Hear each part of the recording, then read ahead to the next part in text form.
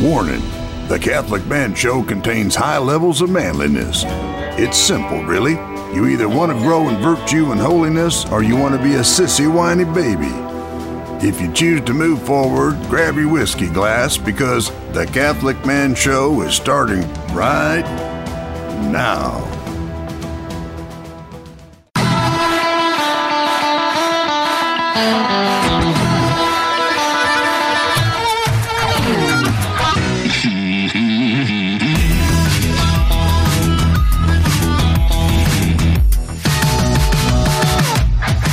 Welcome to the Catholic Man Show. We are on the Lord's team, the winning side, so raise your glass.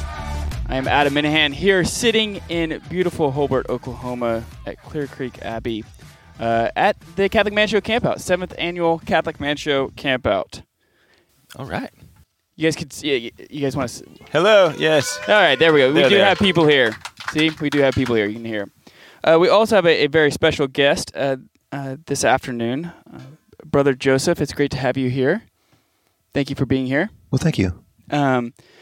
Brother, so what is your role here at Clear Creek?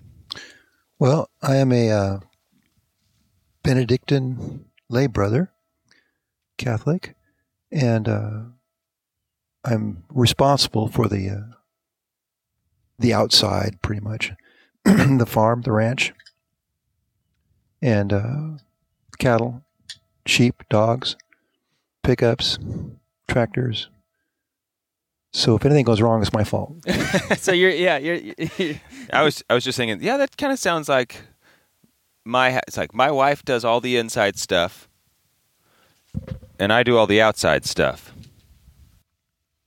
Yeah. So how many acres do you guys have? We don't have anything. Oh, okay. We're not, possessors of that. So we're responsible for about 1,000 acres. Responsible for about 1,000 acres here in Hobart, Oklahoma. Okay. Now, what is the difference? Oh, that really spiked there. Yeah, sorry. What is the difference maybe between the Benedict, like a cloistered abbey versus a non-cloistered abbey? Well, a non-cloistered abbey usually has a school. Many of the Benedictines started in the United States, Cistercians, with schools. That's from the old country, and they maintain that tradition. And it's very heavy in a certain sense, where a lot of these priests would have to teach and have a full choir schedule at the same time. Whereas Dom Guéranger, after the French Revolution, he said, well, look, we'll do the school later. Once we've mastered the liturgy and we get that done, then we'll see about that. So we haven't quite got that. I was going to say, have you? Not quite. So, have you mastered it yet? Beatific vision, things are a lot better, a lot easier. But that's what I understand. That's what I understand. Yeah. I've understood that to be the case. The contemplatives here, the Solemn congregation is is French, of course, and we specialize in the liturgy, as it were. Paul VI told us to maintain the tradition of Latin tradition of Gregorian chant, especially, and so we do that. And it's a very beautiful, such a beautiful form of prayer. I just love being here just to participate by myself. It's just not this. It doesn't work. It's not the same. No, but it's a very ancient tradition. It goes back to the time of the synagogue, actually. And you have two choirs, and one's responding to the other, reciting the Psalms of David. And it's actually, the Holy Ghost is interpreting the Scripture. That's what you've got, these melodies that are very ancient and very, very beautiful. Mm-hmm. So for people who've never heard of Clear Creek, you guys are a thriving abbey. I know a lot of religious orders these days are struggling with vocations and having men come and want to join, but you guys don't have that problem. No, quite almost the contrary. We just got through building a new residence building for 30 people, and it's almost full. So and if it held 50, it would be full too. Maybe. I don't know. Yeah. Well, they're working on it. They just entered another fellow yesterday, for the choir. Oh, really? Yesterday? Yeah. So that's amazing. So what number is that now? Well, you've got quantity and then you've got quality. That's fair. So you can give numbers and things like that, but it's it's not quite the same thing. So the Lord knows the quality side of it. But on paper, there's about 63, something like that. Wow. Praise God. So I've heard the story of the founding here out at Clear Creek, but I think it's just such a fascinating story, and I've never got to hear it from someone like yourself who, was there. Yeah. I'm still there. And you're still here. Yeah. So would you just tell us the story? Like Kansas University, what happened? Who are you and what are you doing here? Right. Yeah. Yes. Well, John Sr. is a fascinating professor at University of Kansas, and he has went to Columbia University, got a double doctorate, but at the age of 13, he ran away from home, and he went off to Wyoming to become a cowboy. And finally, his parents tracked him down and said, well, let's make a deal. You can come out in the summertime, but in the winter, you got to study. So he said, okay. So he worked this thing out. And he actually was greatly influenced by the cowboy life and outdoor life and contact with reality and nature. But then a little bit later on, he got into Buddhism and became a very competent expert in Buddhism. All right. And, we saw this as a contemplative life. When he became Catholic afterwards, he saw that this dimension was kind of missing in the American Catholic scene, because other professors, most of the monasteries had to have professors and had schools, and they're tied up with this. So he understood that the American Catholic Church really needed a contemplative monastery, contemplative life. So his students they set up this integrated humanities program in the University of Kansas, very providentially, with Frank Nellick and Mr. Quinn, Dennis Quinn, and they had this 2-year undergraduate program, study the classics, So they didn't push anybody to become Catholic or anything like that, but students could see that this is, these people weren't, like the other professors. So finally, a couple of them became Catholic, and they asked, the professors, well, what books can we read? So, well, look, you can learn Catholicism out of a book, I guess, but you really need to live it. So they went to Rome, and Cardinal Myers sent them to Fongambo, which was after the council, was maintaining the tradition, and they had some holy abbots there, Père Abbé John Waugh. Yeah. So what is Fongambo? Fongambo is a it just celebrated in 1091 was the founding of the abbey. In 1091. So it's 900 years old. Oh, so it's just broken in. Yeah, just getting a stride. Right. So it's a Romanesque type architecture, stone church that's been rebuilt several times, and 1948 it was refounded. It was available, and the Salem was overflowing with. They had 130 monks at that time, and they needed to found. So they found this restored this ancient monastery, and so little by little they got their property back. And the first abbot was a remarkable person. He'd been in the First War and on the front lines and things like this, and he was a man's man. And this guy, anyway, he was wounded and things like this, and so. He knew what it was to fight for your country, and he saw that the real fight was spiritual, and so he understood that the Blessed Virgin was really the best source of what we're fighting about. Mm-hmm. So he restored Fongambo, and the next abbot came along, and Père Abbé John Waugh, and he was really a saint and a man of organization, and he helped a lot of different things in the church. So one day he had these 2 students from Kansas knock on his door, and in Latin, of course. His conversation was in Latin, and he replied in Latin.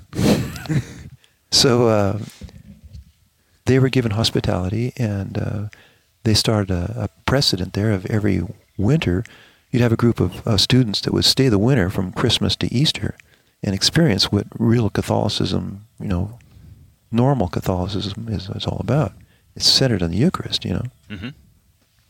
So 7 times a day we will praise thee, so they get up in the morning early, 4:30 and something like that, and then go at it till, say, 8 o'clock, and you've got low masses, and then you've got the next, the Romans changed the guard every 3 hours. So every 3 hours you've got 3 psalms, and throughout the day, and then at Vespers is the first star. Vesper is the first star coming out at night. They'd have evening prayer. That's what it is. Yeah. You've heard of afternoon?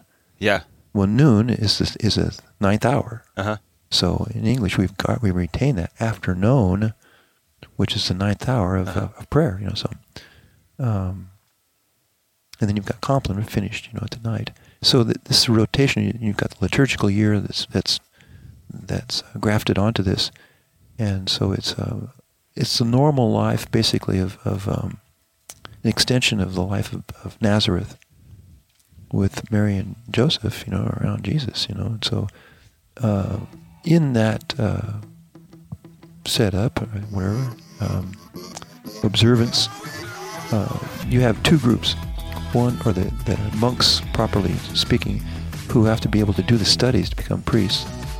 And Father Abbott is over that. And then you've had a development, the first development from that. Brother, let me jump in here because we got to take a break. Okay. This is the Catholic Man Show with Adam Minahan and David Niles. We have Brother Joseph Marie here with us.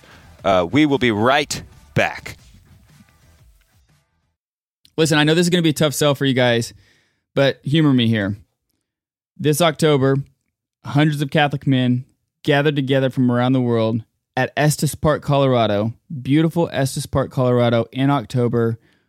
It's going to be gorgeous for a 5-day adventure dedicated to helping everybody build a better prayer life, forming up virtue and a life beyond Exodus 90, and having brotherly fellowship, getting to know one another, most likely over a pint. Join us, exodus90.com/the summit. We're going to be there. Dave and I are going to be giving a talk. We're going to have a live Catholic Man Show episode there. Join us, exodus90.com/summit.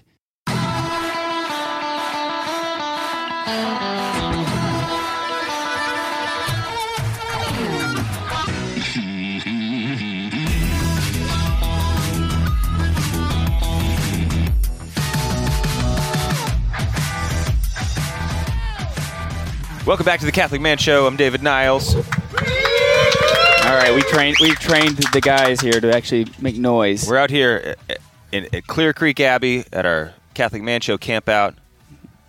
It's been beautiful weather, a little hot, but it's been good. Mm-hmm.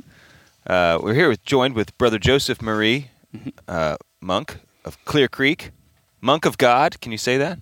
Is that? You can say that. Yeah, we'll say it. Yeah.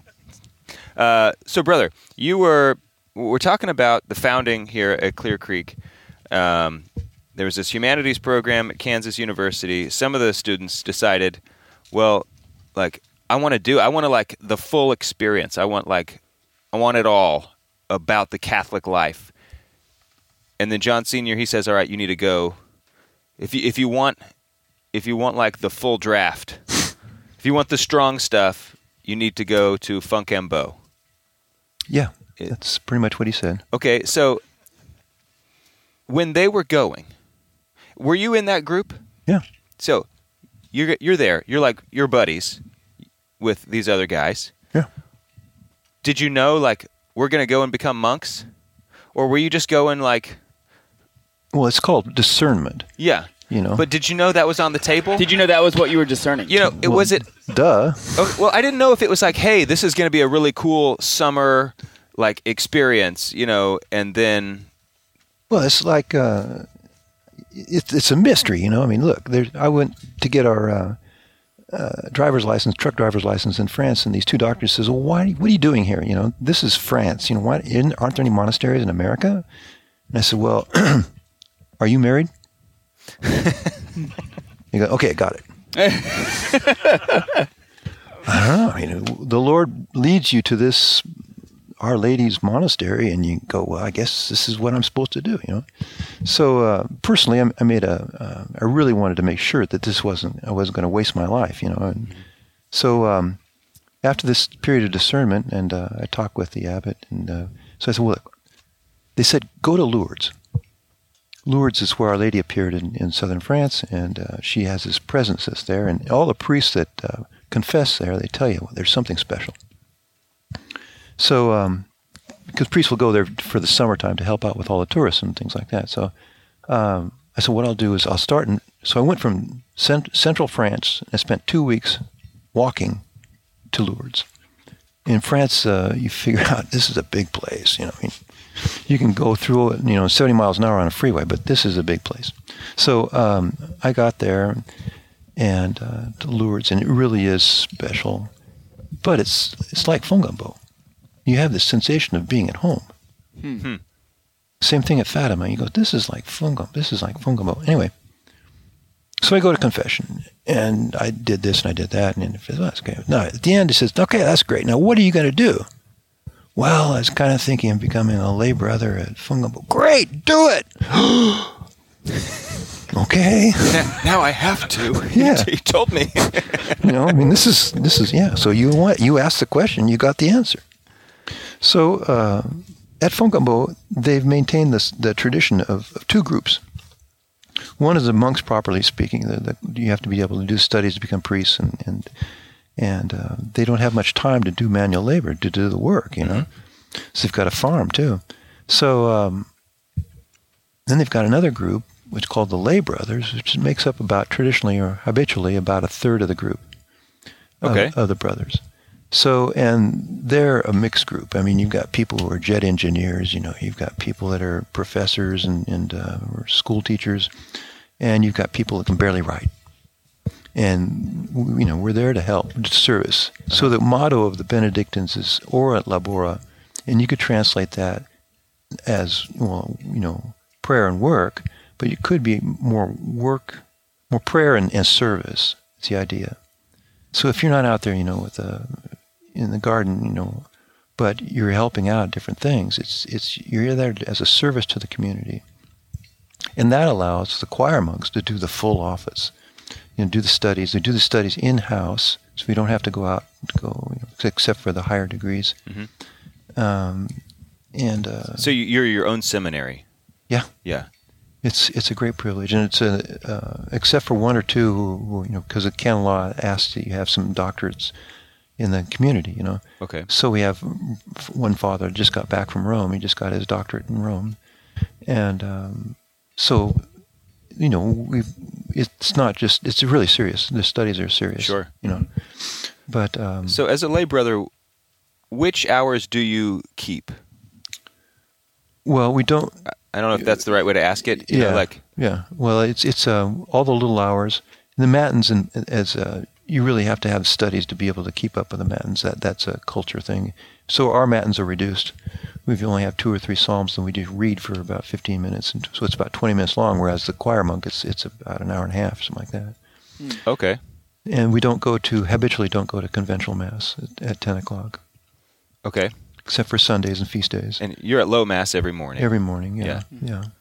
So that's really the center of your life, you know. It's that sacrifice that you're joining with, you know, and yeah. So anyway, after about 2 weeks at Fongambo, you know, going to high mass every day, I said, "This is great, but have you got something I can do?" You know. So yeah, well, we've got a farm out here, so this is just right, you know. This is the Goldilocks, you know. So. So that's what I did. And so I developed that, and I worked on the farm, and so I worked at Fongambo. They had dairy, and then at Rondol, they had up in the mountains there they had sheep, and then at Griciano in Italy they had olives and vineyards. So I've kind of got a good background for that, you know. And then, growing up, did you have any experience with farm life? Yeah, I grew up in Oregon. And in the summer, I could work on the family farm, and that's pretty much. They had, you know, wheat and cows and sheep, and So pretty much kind of the same basic idea. You can see how this can do it. You can just do the same thing here at Clear Creek. We're up in the mountains, and we're at right here. We're at 700 feet, and up on the top of the hills there, it's 920. So it's we're on the edge of the Ozarks, and so we can do that here. We don't have to be constrained to do corn and soybeans or anything like that, which we couldn't do anyway. So what brought you from Oregon? What made you go from you grew up in Oregon and then you decided to come to Kansas to study at the humanities program? I'm assuming, right? Yeah. So was it for that program? Was that for that specifically? Yeah. So that's what drew you in? Yeah. I met someone who had been to Fungambou, and he talked to me about it, and I go, "Oh, okay." Just by intuition, you understand that's what you're supposed to do. So you're there in Fungambou. How many of you? What was your group like? There were 4 of us. Okay. And 3 of us entered. So you have Father Shapiro, who was a Jewish background, and he's here at the sacristy, and you have Father Bales, who's here, and there were about 5 of us from Pearson College finally entered and stayed. And so the group that came back from France, there was about 9, 10 Americans, English speaking, and 2 or 3 French. When you were there, and we're going to have to take a break here in just a minute, but you're in, just becoming a monk, just discerning your vocation. Was it ever in your mind then that like, oh no, someday I want to go back to America and establish? Was that the abbot of Fungambou's idea? How did that idea come to be? Well, we knew that the abbot, John Wall, had thought about this, and he gave instructions before he died to the following abbot. This is what you need to look for when you found, in America. Mm-hmm. And so we knew that the idea was in the works, but we had no guarantee. Okay. They said, look, this might happen someday, but we're not, if you're entering to become, stay here, Mm-hmm. And that's part of the vow. You make a vow of stability. Yes, I was going to ask you about that. What is that? Well, that's roots. Okay. Yeah. You're not going to go out to do pilgrimages all the time. Well, I think I'd like to go to see this or that, Uh-huh. You got to be there. Somebody's got to be there to keep the office going. I mean, somebody's got to milk the cows, So it's a vow not to leave? Yeah. It's interesting. And is that common among other orders? Well, I don't know about the other orders, but I think it's very beautiful. It's like,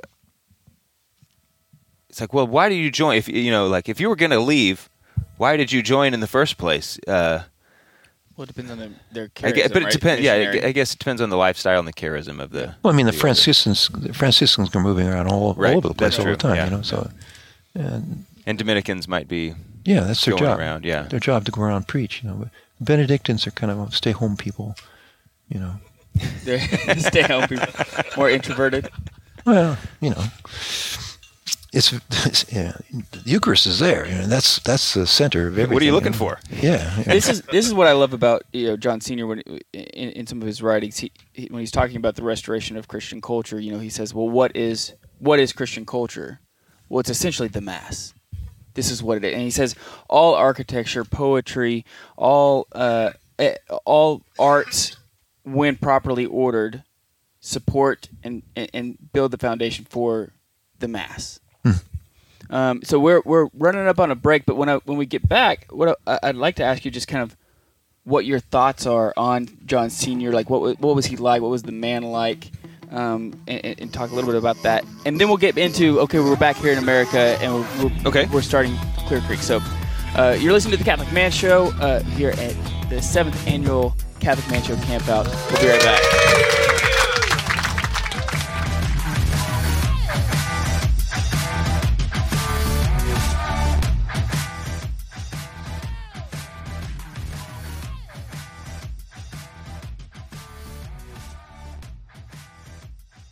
Dave and Pamela, Haley and I, Jim and Kathy, and Father Patrick Briscoe, Dominican friar from the Dominican House of Studies, editor of Our Sunday Visitor. We're going to the Holy Land, and we want you to come with us. April 3rd to the 13th, 2024, we're going to be walking in the footsteps of our Lord and his apostles. We're going to celebrate daily mass and sample some of the best local cuisine and wine. It's going to be a fantastic trip full of prayer, fellowship, mirth, and it's selling out quick. We're taking less than one bus, so it's intimate. It's going to be a lot of fun. It's going to be a trip of a lifetime. We want you to come with us. All you have to do is go to selectinternationaltours.com/Catholic Man Show. Sign up today. It's selling out very quickly, but we want you to join us. Selectinternationaltours.com/The Catholic Man Show.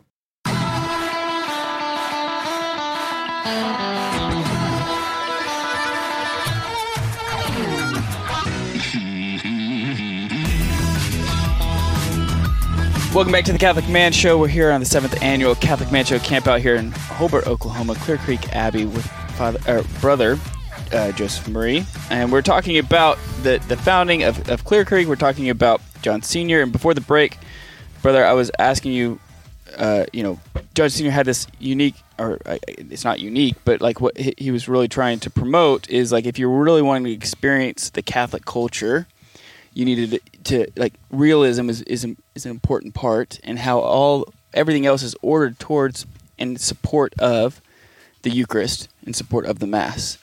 And so I just wanted to like kind of ask, like, since you spent a lot of time with him, what your thought, like, what was the man like? What was maybe something that really stuck out to you as a story about him, something like that? Well, it was very unusual that when I got to Kansas, I was living with some people outside of town, and they were giving a ride to Dr. Senior to come into school.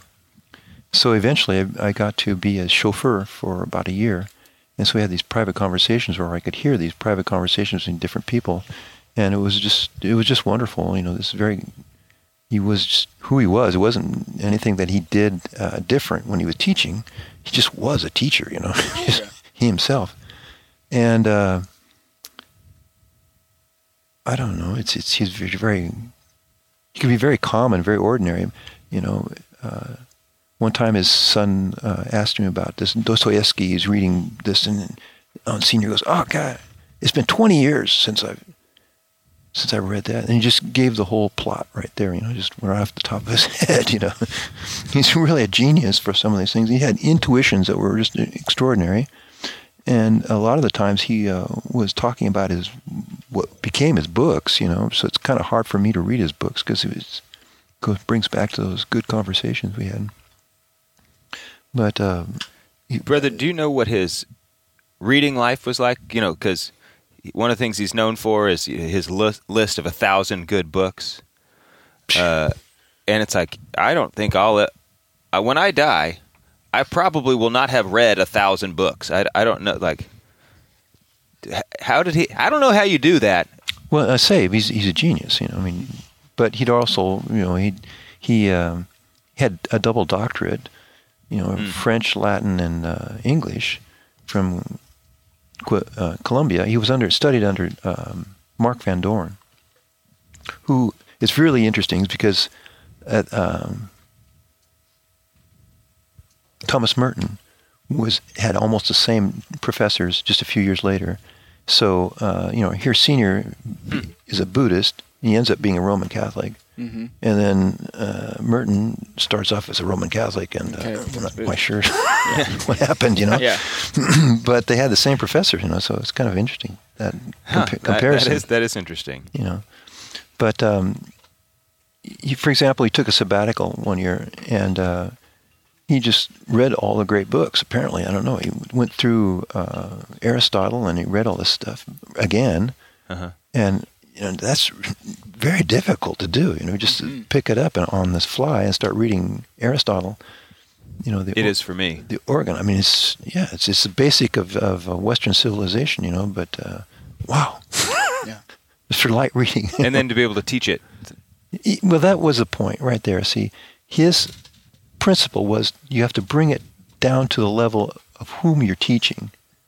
Instead of just, there's some of these great books places, they'll start teaching, and if you don't get it, well, you're in trouble. That's it. Tough. That's the way it's the way it's going to happen. He said that's the first principle of teaching is you have to be able to make a synthesis of what you're doing and bring it down to the person's level, so you can actually learn.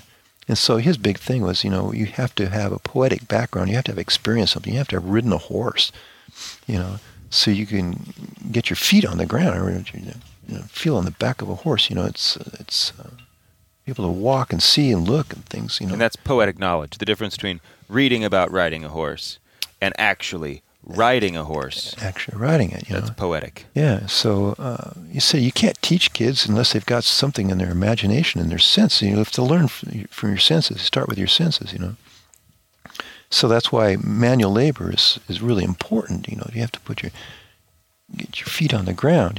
So it's and so what happens is most kids just skip that, and they start immediately with higher studies, mathematics. And so, when they get times they're 40 and they found I'm missing something, Well, you need to go out and play in the sand, Yeah. So that's the kind of thing, very practical type person. And the hidden secret maybe was Mrs. Senior. Nobody talks about her. Oh. But she's the one that kept him alive, So he's sitting in the story as he's sitting in his living room. He's talking about with 3 other professors. They're about a program of Catholic history. 2,000 years, and it's 9:00. The door opens, and Mrs. Senior says, "John, it's time." "Oh, excuse me, gentlemen." And they all look at each other and go, "What?" But if she hadn't been there, he'd talk all night, and she would have, wouldn't have made it. Uh-huh. So no, she's a very practical person. She had a nursing degree, and she cordially detested students. Cordially detested them. Yes, but they were saying the rosary together when he died. Just he said, "It's like, what's it like getting old and sick?" And he says, "Well, it's like getting wet. The rain is just getting wetter and wetter." But so yeah, it was a great couple that kept together. One day they were, a young couple. They're in the restaurant Sunday morning, and they see all the people going to church, And she turns to John and says, "John, why don't we go to church?" Well, So there's a lot of little stories like that. Women tend to be holier than men in general, anyway. Yeah, So in my own personal life, I've found that to be the case. Yeah. Around my house, it's definitely That's true. definitely the case for me as well. The poetic knowledge of that is very strong in my house. So you. Let's talk about maybe what made you come over here? Why Holbert? Why what was your thought process the thought process of starting here and the process of doing so? Well, like I said, Père Abbé Antoine Forgeot, the actual founder, French abbot of Fontainebleau, he received instructions from Père Abbé John Waugh. He died in 77 in Rome, a heart attack at the age of 56. And so he had these ideas. The first thing he said is look for a bishop. And we go, well, that's strange. Why would you, There's a lot of bishops around. Yeah. So later on, we found out that some of these bishops that were offering properties and whatnot were getting in trouble. And so we realized what the abbot has been kind of prophetic in that. So Bishop Slattery met Father Abbot at an ordination of a Tulsan in the Carthusian monastery in France. He was over there to do that, and so Bishop Slattery says, "Well, come on to Tulsa. You'll be welcome." So Abbot looked at him and says, "Okay." So he'd already made 2 trips, and what he was looking for was a monastery that was already built. Something was already there. But then you have all these things about asbestos, and you had to redesign all the monasteries and all this kind of stuff. It always came with the strings attached. I'm surprised that would be an option, like looking for it's not like you can get on, call your realtor and say, I'm looking for a monastery. Like to go see the monasteries for sale. Well, apparently it is. I mean, unfortunately. I've never done it, so... I mean, there's a lot of, the Catholic Church has been through some hard times recently. Sure. anyway, so he came to Tulsa, and we had some friends of ours that were, former members of Pearson College, and they were now professional people. Judge Ravis, for example, and Mark Kane, and Mark Costello. So they, in the Torzinskis, Robert Torzinski was the monk that had been ordained in France for the Carthusians.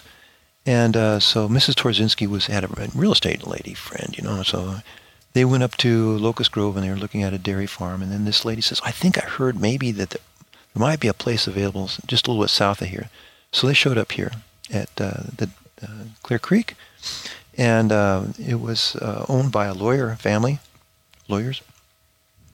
And it was just getting too much for them.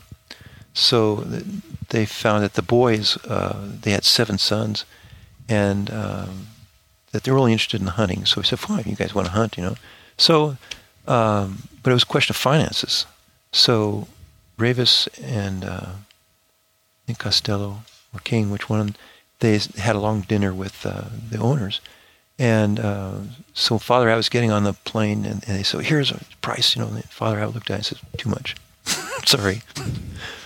So they went out and got these people out of bed. And they talked with them. So finally, the Abbot got off the plane, and he was handed a fax, and he says, okay, that'll work. Uh-huh. So he had a property, he had a bishop, and he had some friends that were helping to set this thing up, so it looked like we could do it, So had he raised money already for the project, or? No, that's one of the things that Bishop Slattery says, well, you're welcome, but we're not able to finance, help you out, Right. So I don't know exactly how that happened. Fungombo had to put up a certain amount. Mm-hmm. And I'm not privy to that. Okay. Yeah. What was it about this land that was attractive to Father Abbott? Was it did it remind him at all of Fungombo, or what was or was it just? This is a good question, but let's save it for after the break. Okay. Because we got to take a break. All right. We're here. This Catholic Man Show. We're at the camp out with Brother Joseph Marie. We're on the Lord's team, the winning side. We'll be right back. Since the earliest centuries, Catholics have been called to sanctify the home by making it a little church. Family meals, shared gathering spaces, and the most mundane tasks, all of these are to be taken up into the higher dimension and bathed in prayer. But in the modern world, it is easy to lose sight of this fact and shape our homes around the latest consumer trends. In Living Beyond Sunday, the Niles and Minahan families take the mystery and guesswork out of the domestic church, showing you how to sanctify your home simply, wisely, and practically. Every Catholic family should own a copy of this book. That endorsement is from Sam Guzman, the Catholic gentleman. Go check out our new book that we have out by Ascension Press, ascensionpress.com, Living Beyond Sunday, Making Your Home a Holy Place.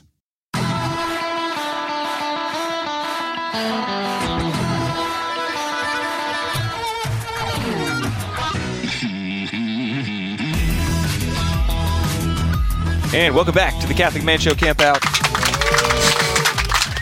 We're having a great time. Welcome back to the show. We're at the camp out. You guys should be here with us. We're talking with Brother Joseph. Adam, you had a good question, but we had to. Oh yeah. So I was just asking, what about this land made him say yes? What was it that attracted him? Was it that it reminded him of Fungombo? Was it what was it that he felt like this is what the Lord is calling us to do? Well, it's a lot different than France, because you in 10 minutes you can be near a big city in France, just about any place, but there are areas in France where you can walk for a couple of days, you won't see anybody. But here, it has no resemblance to. It's one of those things where in prayer you understand this is what the Lord wants. Mm-hmm. Basically, that's what it comes down to. And he's very close to our Lord and Our Lady, So finally, I'd have to say that. It's obviously very beautiful. This is an ancient place.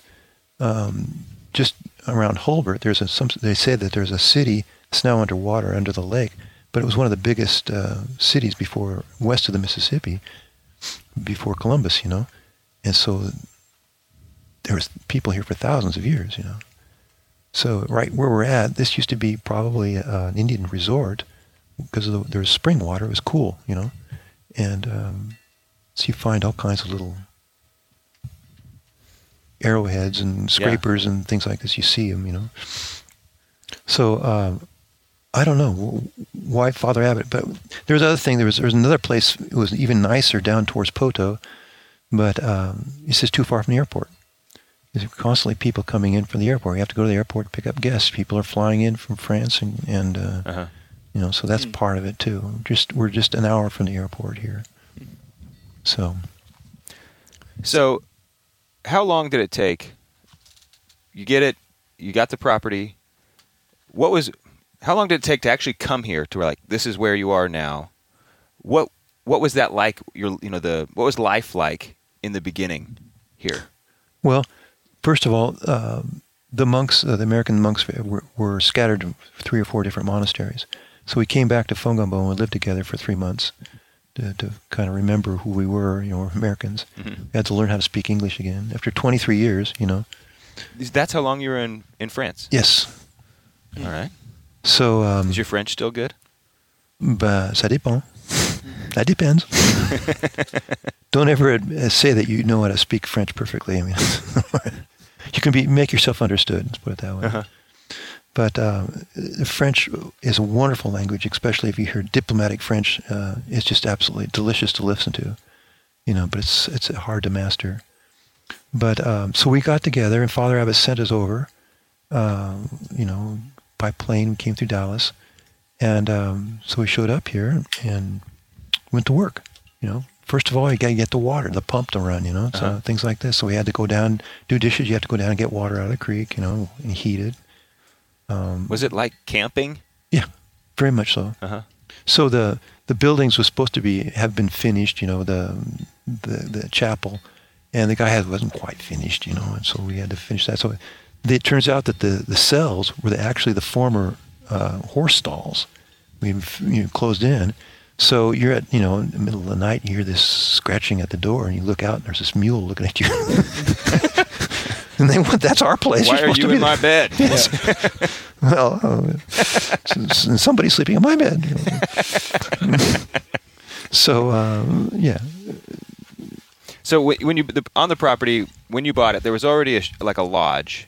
Yeah. And then there was obviously some stalls and barns. A beautiful big, still there, serves as a guest house.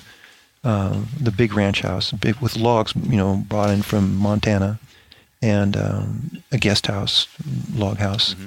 And then so we had this chapel, and we put in some metal buildings and whatnot. So we got through there. We stayed down there 7 years, and little by little we started first built the bridge, the stone bridge.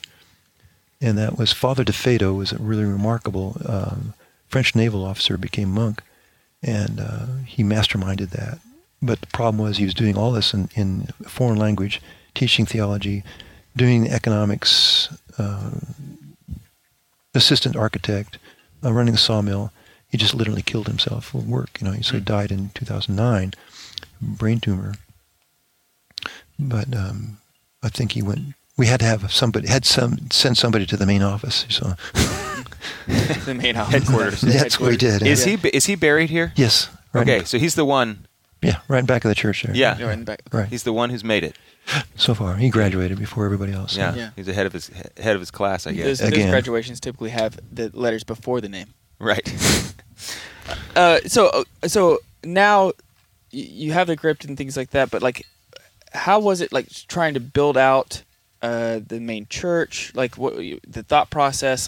There had to be a lot of foresight of what you're planning on doing to be able to do because if you come here now, the church is still not finished, but you're building it to last 1,000 years, and so as you continue going, you're trying to learn a lot. You're obviously learning a lot, but how was it planning all this out? Well, Fongambo, it was founded in 48, restored in 1948. And so in 1968, 20 years later, they made their first foundation of Rondol in the Central Mountains. And the architecture is somewhat modern, but the layout is traditional. So then they founded in Trior, which is near Lyon, And they had an awful time. It was an old chateau, which was laid out, adapted well with the monastic layout. And but they couldn't find an architect for the church that would accept to do a traditional church. You know, it looks like a traditional monastic church. And so Father Abbott was very much aware of this problem, you know. So we happened to find Mr. Smith, Gordon Smith, and from Notre Dame. He was head of the architectural school at Notre Dame. So we had a long conversation with him, and he accepted to go into that. So he went to France and studied the, standing monasteries in the south of France. And there's 3 of them. They call them the sisters down in southern France, the Cistercians. So it's very simple. I mean, there's not a lot of ornate stuff and very fancy or sculpture or anything like this. Very simple, brick. And so he pretty much adapted that here, the plan. So he laid the whole thing out, you know. So there's all kinds of, I mean, we've been at this for 1,500 years or something like that. So you know that if you put the church has got to go north-south, you know, or east-west. We've got to be facing the east. If you put the buildings this way, there's going to be enough sunlight, so you don't need to have lights or lamps, you know, for eating in the winter, you know, things like this. So you put the infirmary over there. You know, this is pretty much a classical layout. So you don't have to reinvent the wheel. That's a big point. And Father Abbott was prior at Trior, so he helped found that monastery. So he already knew all this stuff. So some of the young monks were surprised, and it's kind of amazing. When you ask Father Abbott a question, he just gives it right there, because he's already had this experience. He doesn't have to worry about causing a precedent, you know, when he makes a decision.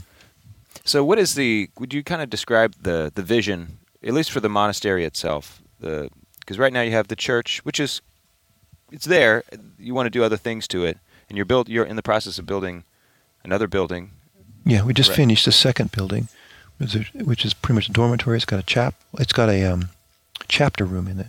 So every morning they call it chapter because they read a chapter of the rule in that, and that's where Father Abbott gives his conferences. The brothers have their matins, and so that's, you know, a 4-story building. It's going to take us a while. But we don't have much debt. So that's what's important, you know. That's good. But the church itself is it needs to have completed the height of the church, the vaults of the church itself. So we've got a temporary roof on that, and the vaults. You think, well, that's just, you know, superfluous, but actually that's what carries the chant. You're able to carry. It's like dancing. You're being carried by the music. You know, in the Gregorian chant, you can do that for long hours. But the vaults help enormously for that. Sure. The resonance, you know, acoustics. And so these buildings are laid out in a square. Yes. Which is the traditional. Yeah, a cloister. Yeah. So the courtyard in the middle. It's a cloister. That's what we call it. Yeah. Called the cloister, right? And you've got a walkway around that, you know. So it joins the whole thing. Do you know when any idea when it'll be done? God willing. Father Abbott said 50 years. You know, we've only got 25. We've only got 23 done. So. But you never know. Like Salem has never been finished. It's because every time they get enough money together, they start a foundation. So for the grandkids, you know. So. Right. So. Yeah, and then they need a refectory too, because we're in a temporary refectory right there too. That kind of makes a big difference. Kind of one on top of each other. So we've only got a couple of minutes left. I want to go in a different direction. Because you manage a lot of stuff, all these animals, crops, like all the stuff. What's the hardest of all the stuff that you guys do out here? The hardest thing? What is the hardest? Border collie. You have a good. She's a good dog, right? Yeah, it's a great dog, but it's. I hope there's no dogs in heaven. You know. Anyway, that's another subject of. It's. We have a really good herd of cattle. The hardest thing is getting through drought. I would say that's really hard. 2012, we had to ship the cows up to Wyoming because we didn't have any grass, you know. That's ironic. And they never came back. You're shipping them to Wyoming. Yeah. Because we don't have any grass. I mean. Yeah. Wyoming doesn't exactly have a lot of grass either. Well, at that time they did. Okay. Yeah. So we were able to start a herd of cattle called the South Pole, P-O-L-L breed. and that's been very successful. I mean, it's a good finish on grass. Yeah, breed, yeah. Solid animals. Okay, well, we are out of time, Father. Thank you so much for being here with us. We're here at the camp out. We're having a great time. This is the Catholic Man Show with Adam Minahan and David Niles. We're on the Lord's team. The winning side. So raise your glass. Cheers.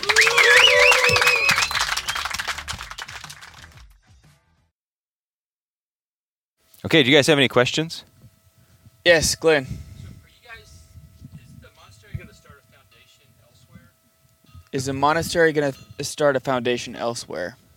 Well, normally when you get about 60 monks, the proportion of time for the superior becomes really limited. So it's difficult to have access to your superior when you start to getting 80 and 90 monks, So it becomes a little institutionalized. Whereas now, at 60 monks, it's optimal. You can see the abbot. But he has to start thinking about that, certainly. So there is a question of starting something in Gallup, New Mexico. So that's not because I was under the impression that you definitely were doing so, but that's not been decided. Well, we don't have permission yet. Okay, put it that way. Yeah. Okay. Sure. Yes, sir.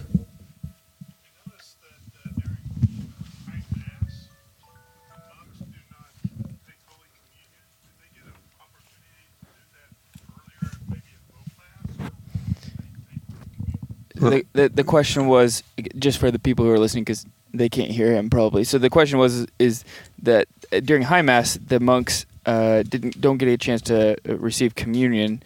Is that because they receive it at a different time? Yeah, it's at low Mass. We've maintained the tradition that each monk priest can say his own private Mass. We haven't pushed concelebration. So each priest and each monk, brother that's serving Mass, or the students or whatnot, they receive communion at low Mass. But it's daily communication, yeah. Yes, sir. Is it true you only shower every other week? Is it true you you only shower every other week? If it rains. If it rains. No, it's once a week. I think, unless you fall into something really, sometimes the ticks will oblige you to go more often. So you take a shower once a week, whether you need it or not. Yes. Yeah. By charity. Out of charity. Yeah. So I have a question. okay, I had a question. Okay, well, but go ahead. I want to go first. Yeah, that's fine. I'll be first in heaven. We'll see.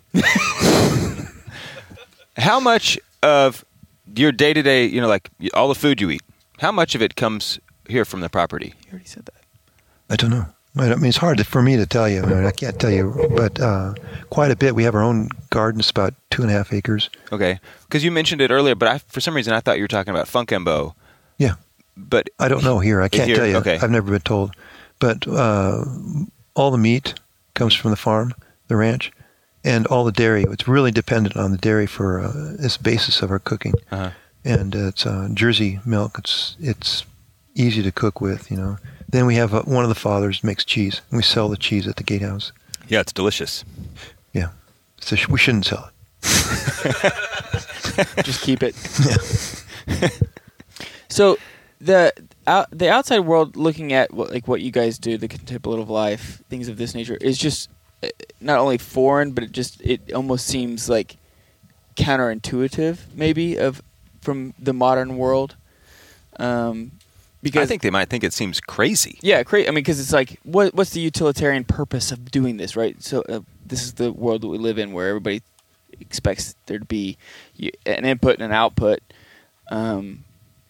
What would you say to just the modern person who looks at this and says, like, why? Like, why are you doing it? Because earlier you said like, I want to make sure I don't waste my life. Yeah. But to a modern man who maybe even not Catholic, when they see this, they see like it could look to them like you are wasting. They might your life. see like, when you die, what do you got to show for it? Well, Yeah, I mean, you have to have the faith that, to live this life, I mean, it's everything is centered on God. It's everything you do. We're doing all the work and all this kind of stuff. That makes no sense if it's not directed as this theological motive. I'm doing this out of obedience, out of love. So, what good does it do? Christ asked the same question. What good does it do you gain the whole world and you lose your soul, So the motto we talked about, ora labora, but also the doors and everything is called the word pax. You see the word peace. And that's really the atmosphere of Benedictine life, is living in peace. Which is not it's not armed conflict, but or not using arms of any kind, but it's a form of prayer to maintain that tonus, of simplicity and of peace. Yeah. When was the last time that you had a chance to go outside of the monastery? Has it been recent at all? Do you get to go outside? And then if you do, does it just seem loud and obnoxious because you're so used to here? Well, from farm, you have to do errands. You have to go get parts for the tractor, and you have to get dog food and stuff like that. So about once a week or at least once a month, I have to go. But it's really interesting because people are very good. You meet some very wonderful people. So that's what Mr. Senior, for example, I asked him, why did you go to Kansas? It's you could have taught in any place in the world, Harvard. He said, well, it's because the weather's so lousy, it makes the people so nice. And that's a little bit like that. That's what I think. They're just getting soft out there in California. But here it's the weather's too good. It is a real challenge, The summers in Oklahoma are a challenge. Yeah, especially in black. Well, I know you get to wear white sometimes, but yeah, sometimes in the house we wear white. When you go out, you still have to wear black. Yeah, question over here. And this prompts my question: is that going out to the world locally to do your errands, but how much do the regular members of the monastery know about what's going on outside in quote the real world? For we are all have our phones, and we all have this access to everything that's going on in this mix all around us all the time. What's your experience in the monastery? So the question was basically how informed do the monks stay about the outside world? Well, it's part of a privilege is we don't have to know about all that stuff. Yeah, I think that would be really nice. Yeah. So my Father Abbott, on beginning of recreation, he gives you the main headlines. What's of interest. So that kind of keeps you up. And then, we have newspapers, Catholic newspapers for Sunday. We can kind of look stuff up for church news. But it's like the old story of St. Anthony and the hermit, St. Paul. So St. Paul, he hadn't been out for like 200 years or something. He'd been a hermit. And so he asked St. Anthony, are they still adoring the devil? Oh, yeah. Okay, nothing, nothing changed. So, how many acres are on the property? Well, an archaeologist came. He did find some soil. So there's on paper there's about 1,025, but because of the rolling hills, I think there's a lot more. There's 13 different soil types. So most of it is what they call chert. It's kind of a rocky soil, but it's traditionally it was open savanna because the Indians kept it burnt because they knew that deer couldn't eat bark, But since statehood, if you have property's been divided up, the oak trees and the hickory have come back, and that's because of the squirrels. They went out there and went at it. So they say, but between here and Tulsa, you couldn't see hardly any trees except along the creeks. Now it's a huge forest, So. Question.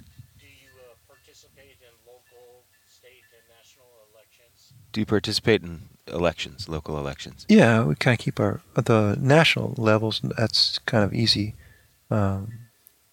State election, state level, but the local elections are for school boards and things like that. We kind of presume they know what they're doing. So, do you vote like by mail? Yeah, no, Yeah. we started doing that. Yeah, that's helpful. Mm-hmm.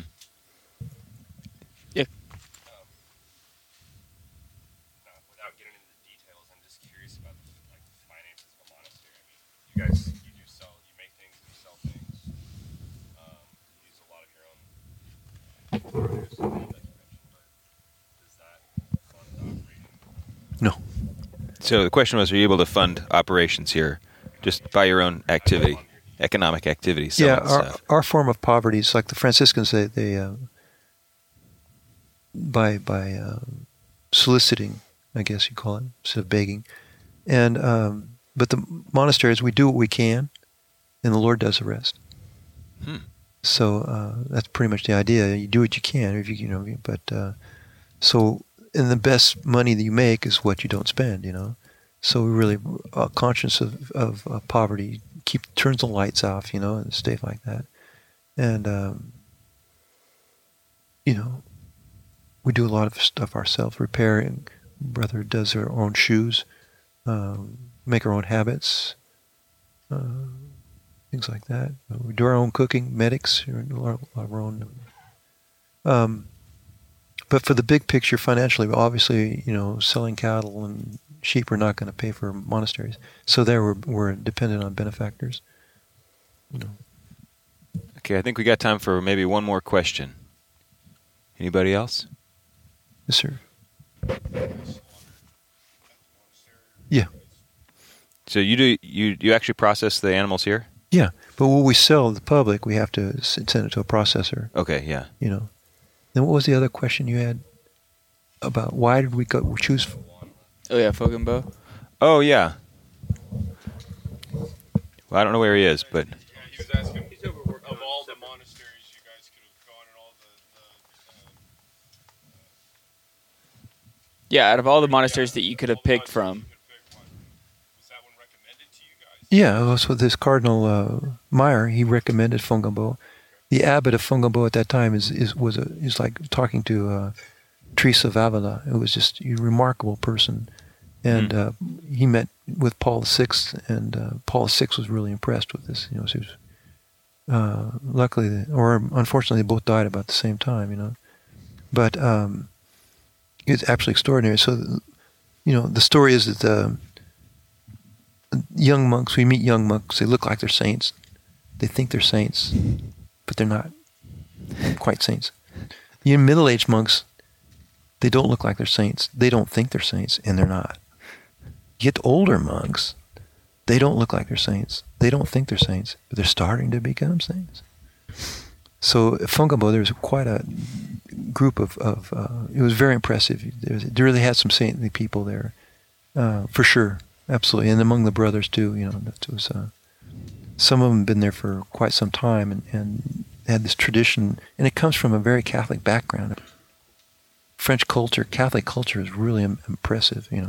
It's the elite of. Maybe I don't know. I shouldn't say that, but the French are French Catholics is really wonderful. Yeah. Yeah. And the French as a culture, they oscillate between like cranking out the best saints and then like chopping heads off. Yeah. It's like they've never gotten over the French Revolution. Right. Since the death of Louis XVI. It's just in their blood. Well, yeah. Was Joseph Pieper involved at all in the story of here? Okay. No. But I'm just really hoping. Choosing a monastery like that this one abbot says when the Lord gives you a vocation, He also gives you the address. So it's just a question of intuition like that. Well, brother, thank you so much for joining us. I appreciate hearing your story and the time to come record this today. So God bless you. Well, thank you.